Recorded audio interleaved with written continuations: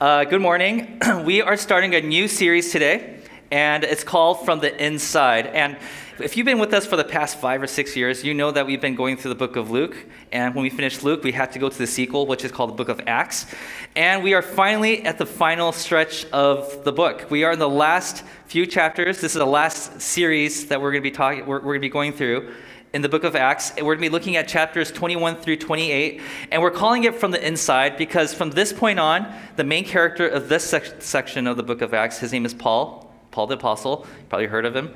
He is arrested, and he goes into the depths of evil. And as he's going in there, when you think about starting like a Jesus movement, we think like, let's go to a retreat somewhere far away, or let's go to some family camp over there, or let's go to some remote place.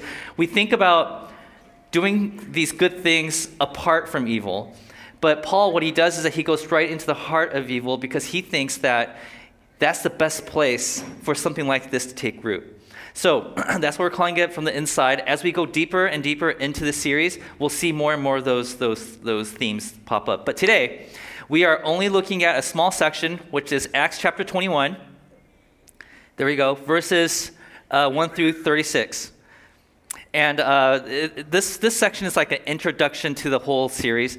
So we're going to start off by asking this question, because this is a question I believe is being addressed in this section of Acts 21. And this is this: how does a church stick together when it is composed of massive diversity? What's weird about this thing is that as we read the book of Acts, we see the church growing. It's getting bigger and bigger. More and more people are coming in. And the more and more that people are coming in, we discover that the people that we don't expect to be a part of the church end up in the church. So, for example, there's a group of people living north of Jerusalem. These people, they're considered to be compromisers. These people are like, they're not fully Jewish, but they intermarried and all that kind of stuff. They joined the movement early on, and then they find like this Ethiopian eunuch, which in that culture, a eunuch is somebody that has no sexuality, neither male nor female, non-binary, and he joins the movement. And then there's like this guy named Simon Magus who's like practicing the dark arts, and he's like, I'm going to let go of that, and I'm going to join the movement. And then Paul goes on these journeys all around the world, and these people that you would least expect to join the movement, they join the movement. And that's cool, right? This is good news, but at the same time, they're like, wait a minute, you have a very different background than I do. You used to worship something that, you eat stuff that we're not allowed to eat. Like, you guys celebrate holidays that we don't know anything about. How do all these people get along? You see, up until now in this story, these people were living in their own areas, right? So they didn't have to intermingle or anything. But what happens when you actually come together and they realize, like, we really don't have anything in common? And you're going to see the ugliness of it. So this whole idea of a church splitting or a church fighting internally, it goes back 2,000 years, guys. It's not a new thing. So just for those you guys are joining us and you're like, we don't know what's been going on in the book of Acts. I never read the Bible, although I tell people I do. I'm going to give you a quick recap as to what's been going on in the book of Acts. So Paul, the main character, he used to be a religious zealot. He wanted to make sure that everybody followed the rules of God. But he had this experience with Jesus, and since then, he's like, I need to go tell people about this, because basically the new message that he received was this message of, there's a new way of connecting with God. Up until now, I thought you had to follow these rules to follow and connect with God, but now you're telling me that there's a new rule in town. So, and we'll talk about more about this as we move into the story. So here's a quick map as to what's been going on. Paul, he starts in a place called Antioch. And from here, he goes on his first missionary journey. He goes on a boat, goes around this island, he goes north, and then he goes to this place called Pisidian Antioch, and then he turns right and goes to Iconium, Lystra, then Derbe, and once he's there, he's like, I'm going to go back and check out the churches that just planted. So he goes back to Lystra, goes to Iconium, goes to Antioch, Pisidian Antioch, goes south, and then he's like, I think it's time for a little detour, so he goes a little here, and then he follows the shore and goes back home to Antioch, and he's telling everybody, guys, something amazing happened. I went here because I wanted to talk to the Jews that lived outside of Israel. But when I told them the new way that we could connect with God, they didn't like the message. But the people who heard me, the people who were not Jewish, they were the ones who were like, hey, we want in on that. It's like, that's cool. Yeah, that's really cool. It's like, I need to go again. I'm going to go check on the churches that just planted. So he goes on his second trip. So next slide. So from Antioch, again, this is the context. This is Mediterranean Sea. So from Antioch, he goes north this time. And then he goes and visits those churches. This is Galatia. And he crosses over for the first time into Europe, plants the first church, European church in Philippi. He goes to Thessalonica, Berea, goes to Athens and, Greek culture there. Then he goes to this really crazy town called Corinth. If you were here for that was interesting. And then he goes back and goes to Ephesus. And after that, he goes back down here to Jerusalem, and then he goes back to Antioch, and that was his second missionary journey. And there's some really interesting stuff that happened in this one, the second journey. In this one, Paul discovers that, hey, there's all these rules that I thought I was bound to, but now these rules don't apply to me. I could do a lot more for God than I thought I could before. Remember the first church he planted in Europe? It was led by women, and up until that culture, if you come from a Jewish background, that was a big no-no. And it's happening, right? And he goes to these Greek cities, and he's hanging out with people that he wasn't allowed to mingle with before. And they're listening to what he has to say about God. These guys are Paul's this is so crazy. And he stopped by Jerusalem, right? And that was the place where he met with the original 12 disciples. Well, Judas killed himself, but they replaced the 12th guy, right? He's talking to them saying, this, guys, you have to see what I've seen so far. Amazing stuff. God is on the move. And they're yes, we're with you, Paul. We agree with you. This is cool. So now Paul's I need to go on my third trip. So next slide. So again, starting from Antioch, he goes north again. He goes and visits all those places. He stops here at Ephesus, stays there for 3 years. And then he goes up to the places he was before. And then he decides, I need to go back. So he goes back. And then he stops here. Now, this place is called Troas. The reason why I'm stopping here on this journey for right now is because Troas is a place where he gets this little revelation. The book of Acts doesn't really tell us exactly what that revelation was, but he realizes that this might be the end of his life.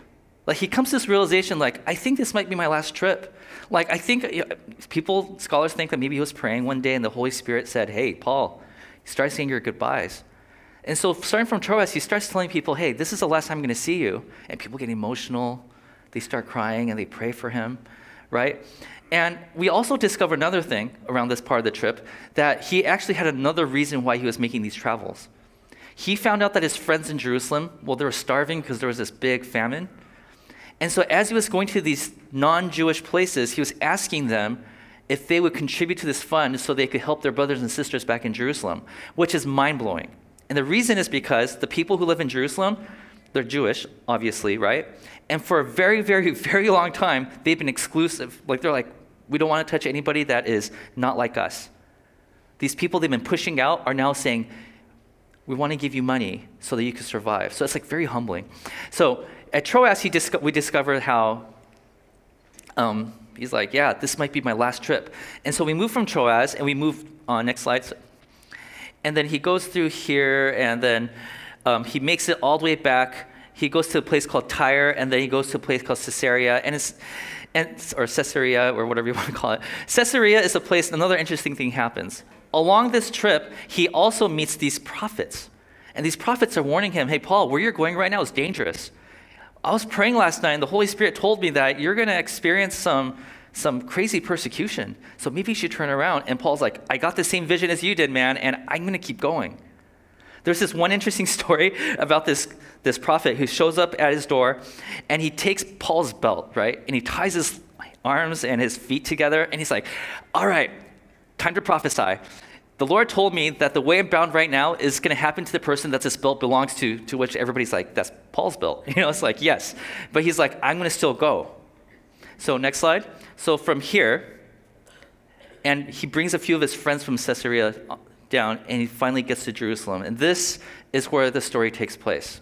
So you're caught up now. This is what's been going on.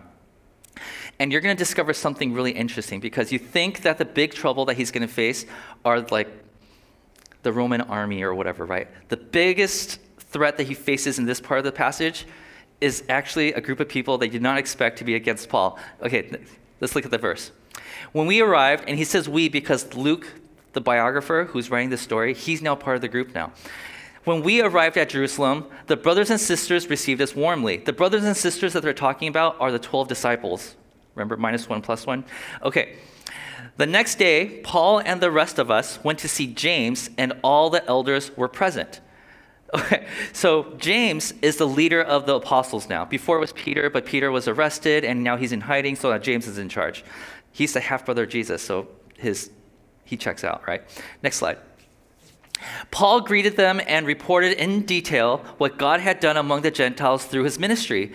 When they heard this, they praised God. Paul's like, yeah, you won't believe it. I went here and people said yes to Jesus. I went over there and the people over there were excited to learn about Jesus. Oh, when I went over there, they were excited. And they were just sharing stories about how many, many people are now tearing down these racial barriers and loving on one another in the name of Jesus. And they're like, this is so cool. Oh, and by the way, this is another great thing. All these people who you guys shunned in the past few hundred years, they started donating money to you so that you don't have to experience this famine alone. They're here to help you guys. They're so generous. And here's the gift that they gave me to give to you.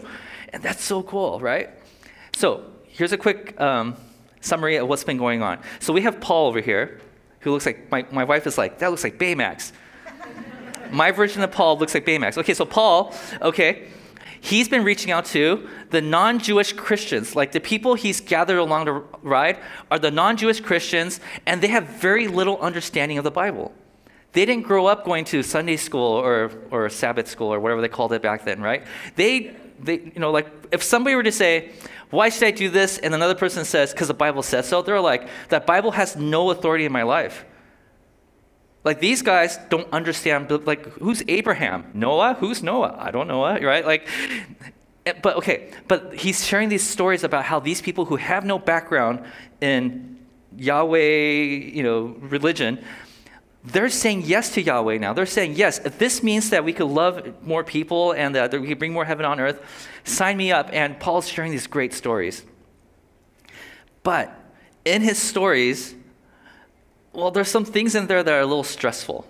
Okay, and this is scholar N.T. Wright. This is what he says about this. He said the apostles might well have found their anxiety levels rising. Well, why is that? Because riots in Antioch, stoning in Lystra, beatings in Philippi, more riots in Thessalonica, run out of town in Berea. Wherever Paul goes, there's good responses, right? But then he's also bringing some chaos along with him. Next slide, continue. Court cases and anti-Jewish violence in Corinth, and then that little escapade with 25,000 chanting pagans in Ephesus. Next slide. So what do we think is likely to happen now that he's back in Jerusalem, the epicenter of Jewishness, right? A Sunday school picnic? No, right? So they're like, great news, Paul. All the stuff that you said would happen is happening. This is good. More and more people are following Jesus. That's wonderful.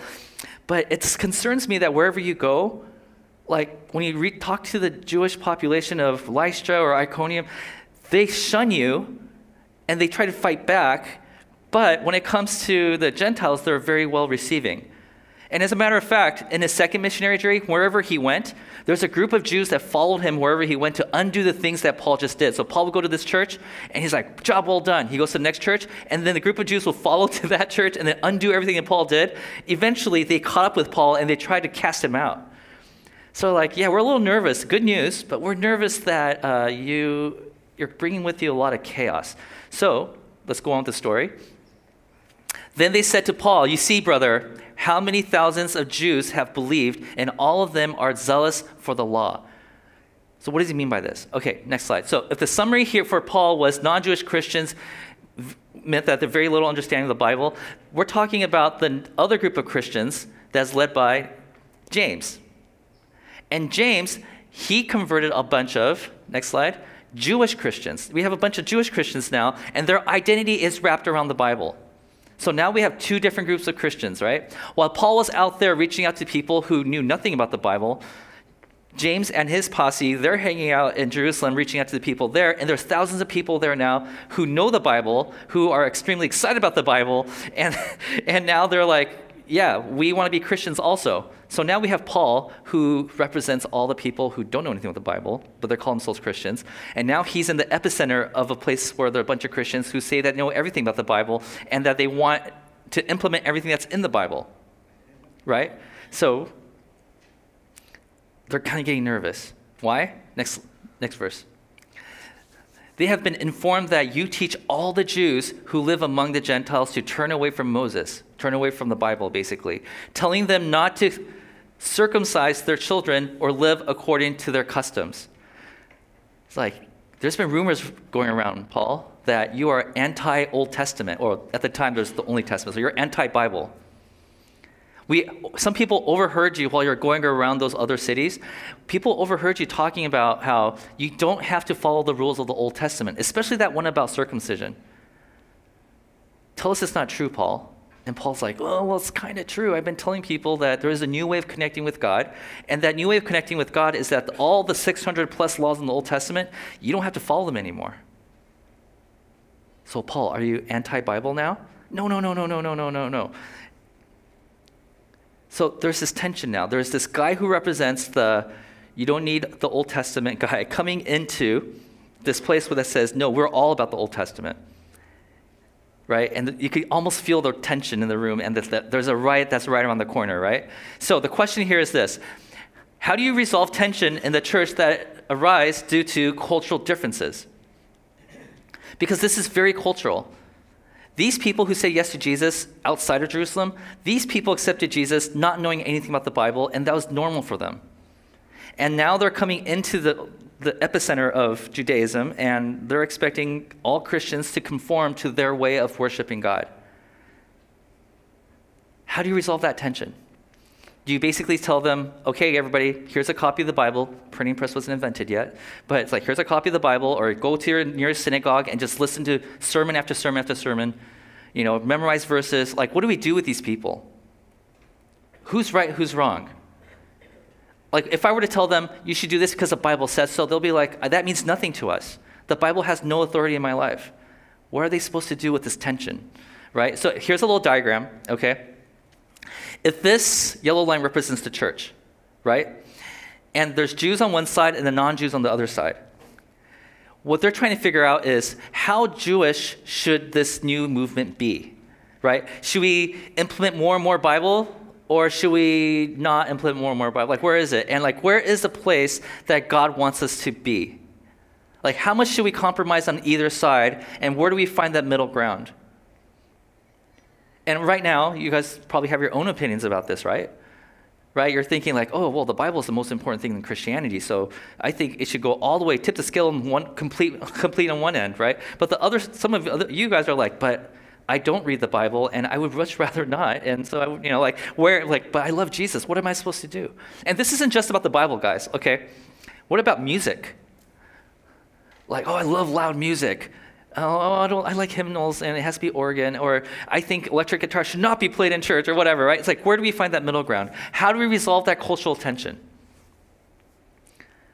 And this is the exact same question that was asked by the first century church. And so the apostles are like, yeah, well, what are we supposed to do? Next verse. What shall we do? They will certainly hear that you have come, so do what we tell you. We have a plan for you, Paul. This is what you got to do. This is how we're going to resolve this tension.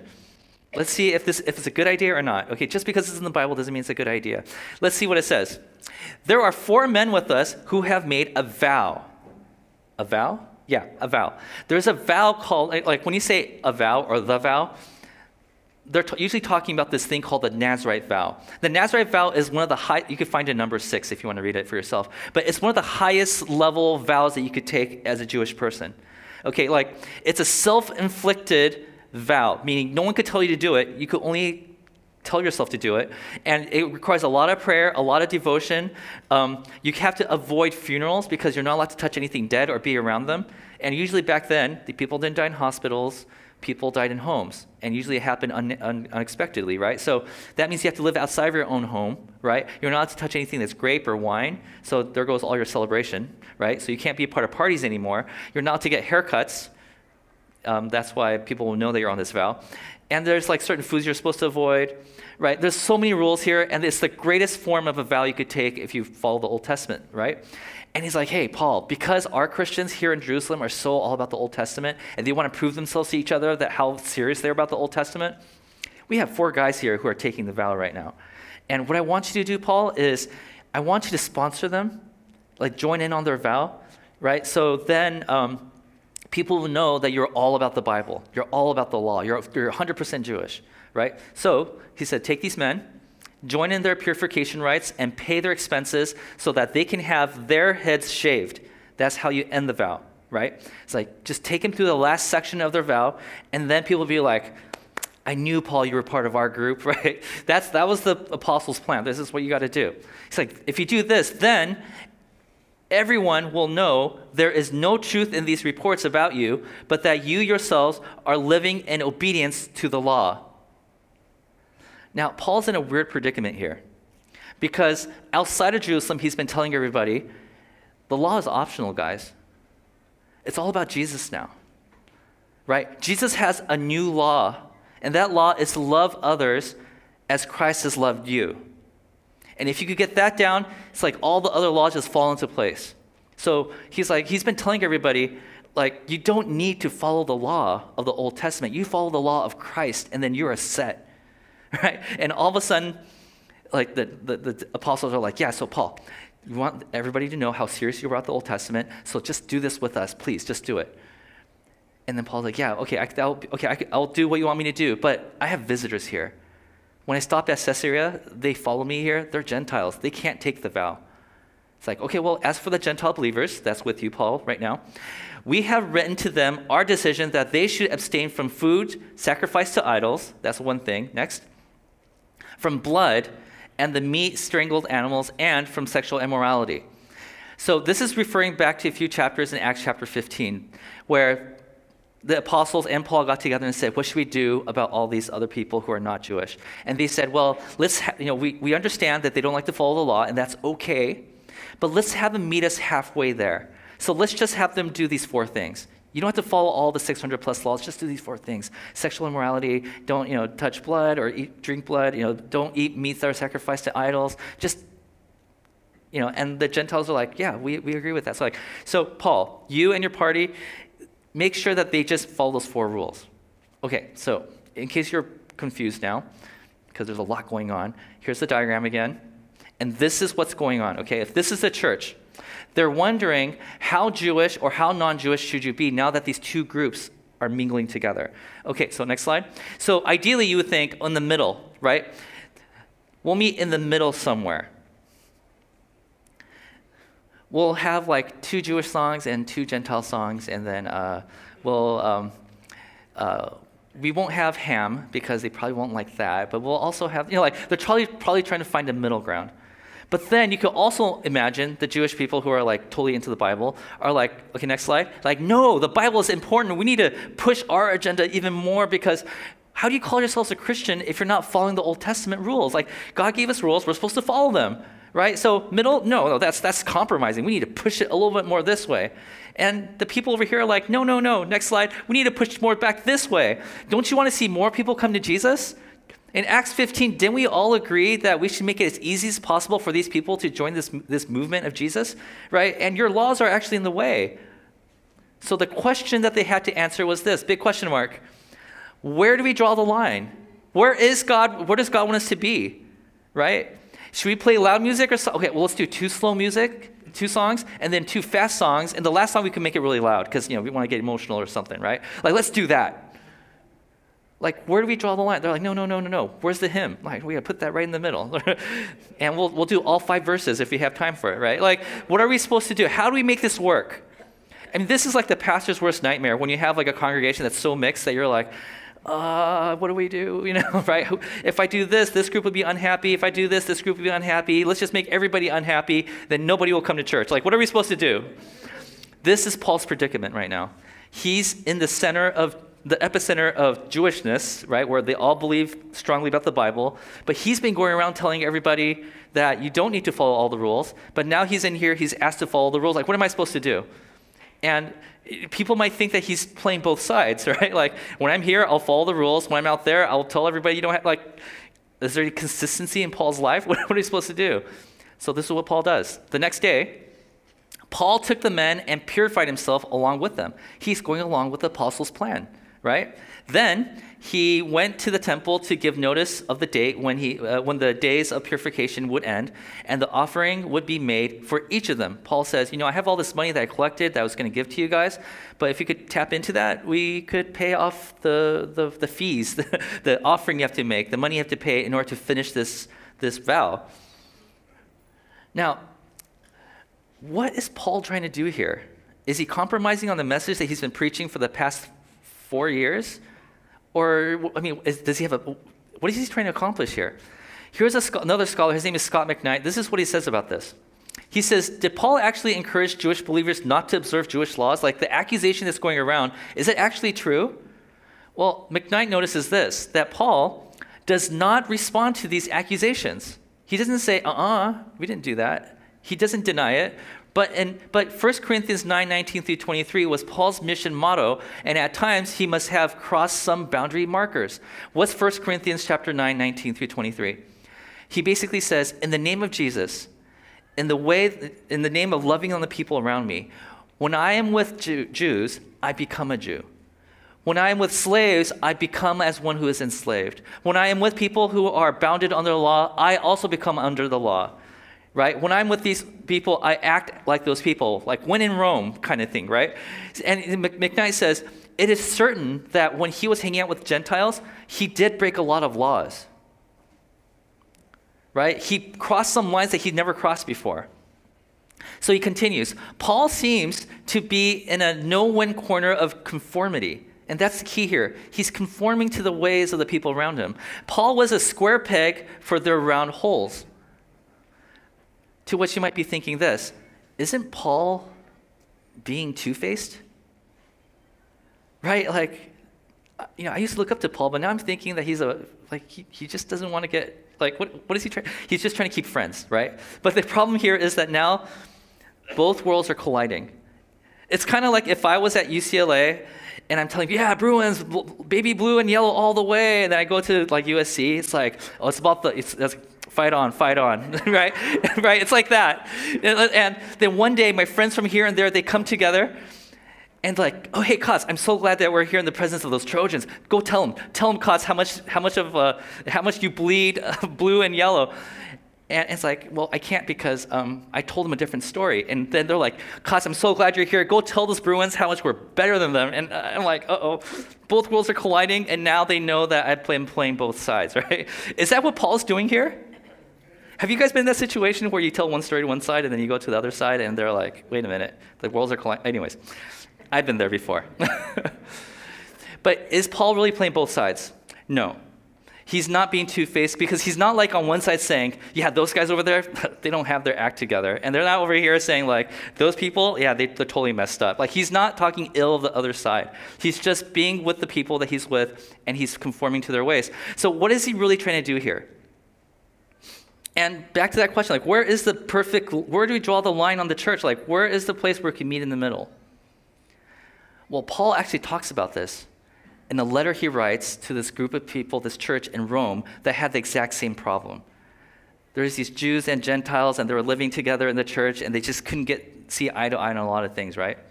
So Paul writes a letter to them, letting them know what he would have done if he was in their situation. And pay attention to what he says here. This is groundbreaking, in my opinion. One person considers one day more sacred than another. So we're talking about Jews here. They have special days. They call them holidays, right?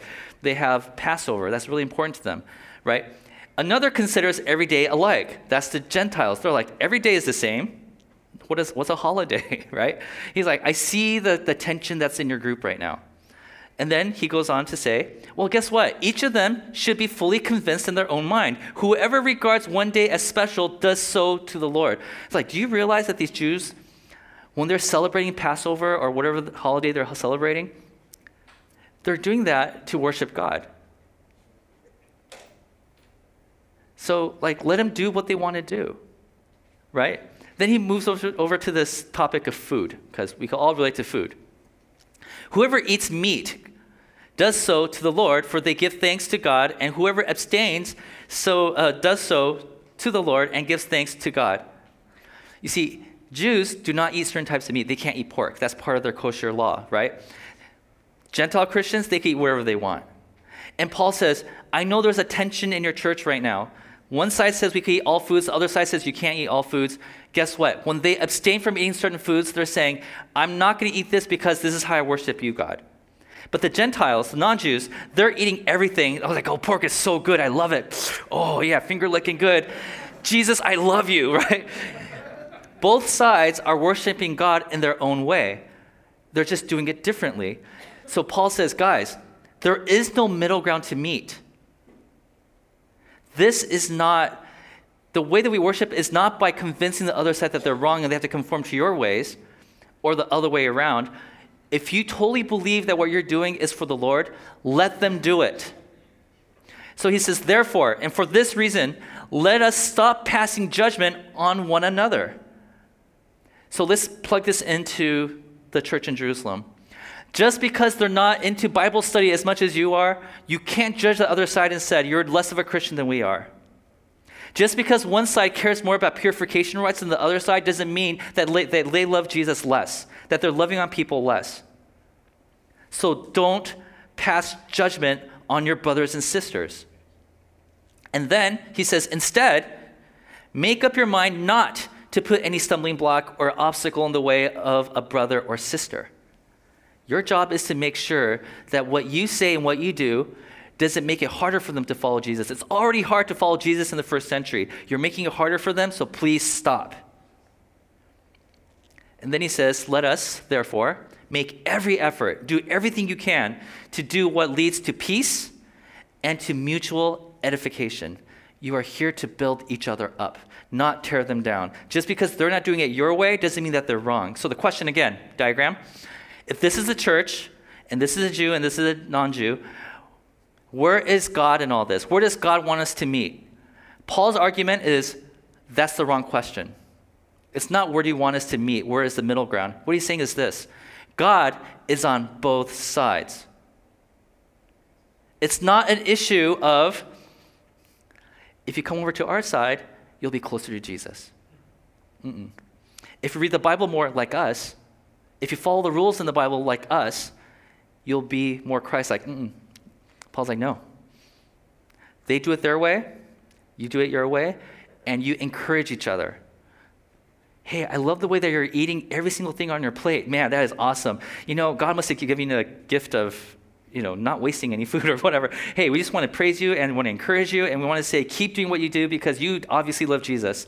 Hey, we see that you're following all these rules, and we just love your devotion to the book, the Old Testament laws. Hey, we might not believe in the same things that you do, but we both believe in Jesus, and I think you should keep doing what you're doing. Edify both sides. So, going back to this question, how does the church stick together when it is composed of massive diversity? Remember, diversity was a sign of strength for the church back then.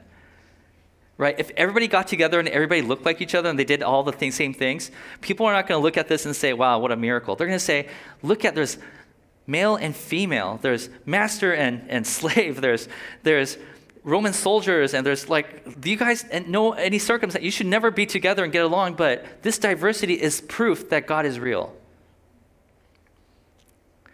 But now it's becoming their weakness because they couldn't get along. And so how does Paul resolve this tension? He says this, recognize that God is on both sides. You don't have monopoly on God. If you go to another church and you realize they're not worshiping like I'm used to, it doesn't mean that they're wrong. It doesn't mean you're wrong. It means that they are connecting to Christ in different ways. Why? Because Christ is so big.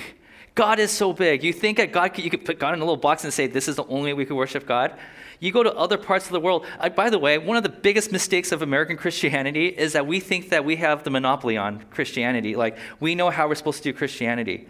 If you know your church history, you'll know that about 1,000 years ago, a little over 1,000 years ago, there was this big divide, and there was the Eastern Church and Western Church. The Western Church is the church, the Protestant Church and the Catholic Church. We're the ones that put a lot of emphasis on the Bible. The Eastern Church, they put more emphasis on imagery. So if you go into their church, you'll see images on the walls, because back in those days, most people in the Eastern Church were illiterate. So they used images and incense, and they used sounds and humming sounds, right? Because all these things, and big tall buildings, because these images are the things that help them worship God, because they couldn't read. To tell them that they're wrong in the way they've been connecting with God for the past 1,000 years, who are we to say that, right? Paul says you have to recognize that God is on both sides. You respect the other person. So if we were to general this down to 3 lines, this is what it would be. When you're in church, see the diversity. And see it on the screen. There it is. See the diversity, right? Respect the diversity, because it's a good thing. And then appreciate the diversity. When you see somebody worshiping God differently than you, like in our context, it'll be like, there's people who just like worship God like this. And there's people who are like, yes, right? You see the difference, and you respect it and say like, wow, that is so cool that the inner emotion is now being displayed in their body and they're worshiping God with their full bodies. That's so cool, and appreciate it. And on the other hand, when you're doing this, look over there and say, wow, they must be meditating really hard, or I don't know, right? Like, or maybe they can't raise their arms because they have a cold shoulder. I don't know, right? But they're still here and they want to worship God and they're doing it, and I'm flailing my arms and they're not disturbed by it. They're not distracted by it. They're still focused on Jesus. And just say like, wow, this is cool. And there's so many different types of people with different backgrounds, and they're still here together. And that's the strength of the church. Amen? All right, now one more last thing before I go on, because I want to set up for the next part of the series. There is a lot of danger in appreciating both sides. And you're going to discover that when Paul plays both sides, it only led to his persecution. And it made it more dangerous in the eyes of the people who are either on one side or the other side only. So I just want to let you know, while I'm here saying see, respect, and appreciate, it could also be a very dangerous thing to do. Just want you guys to know that. So let's pray.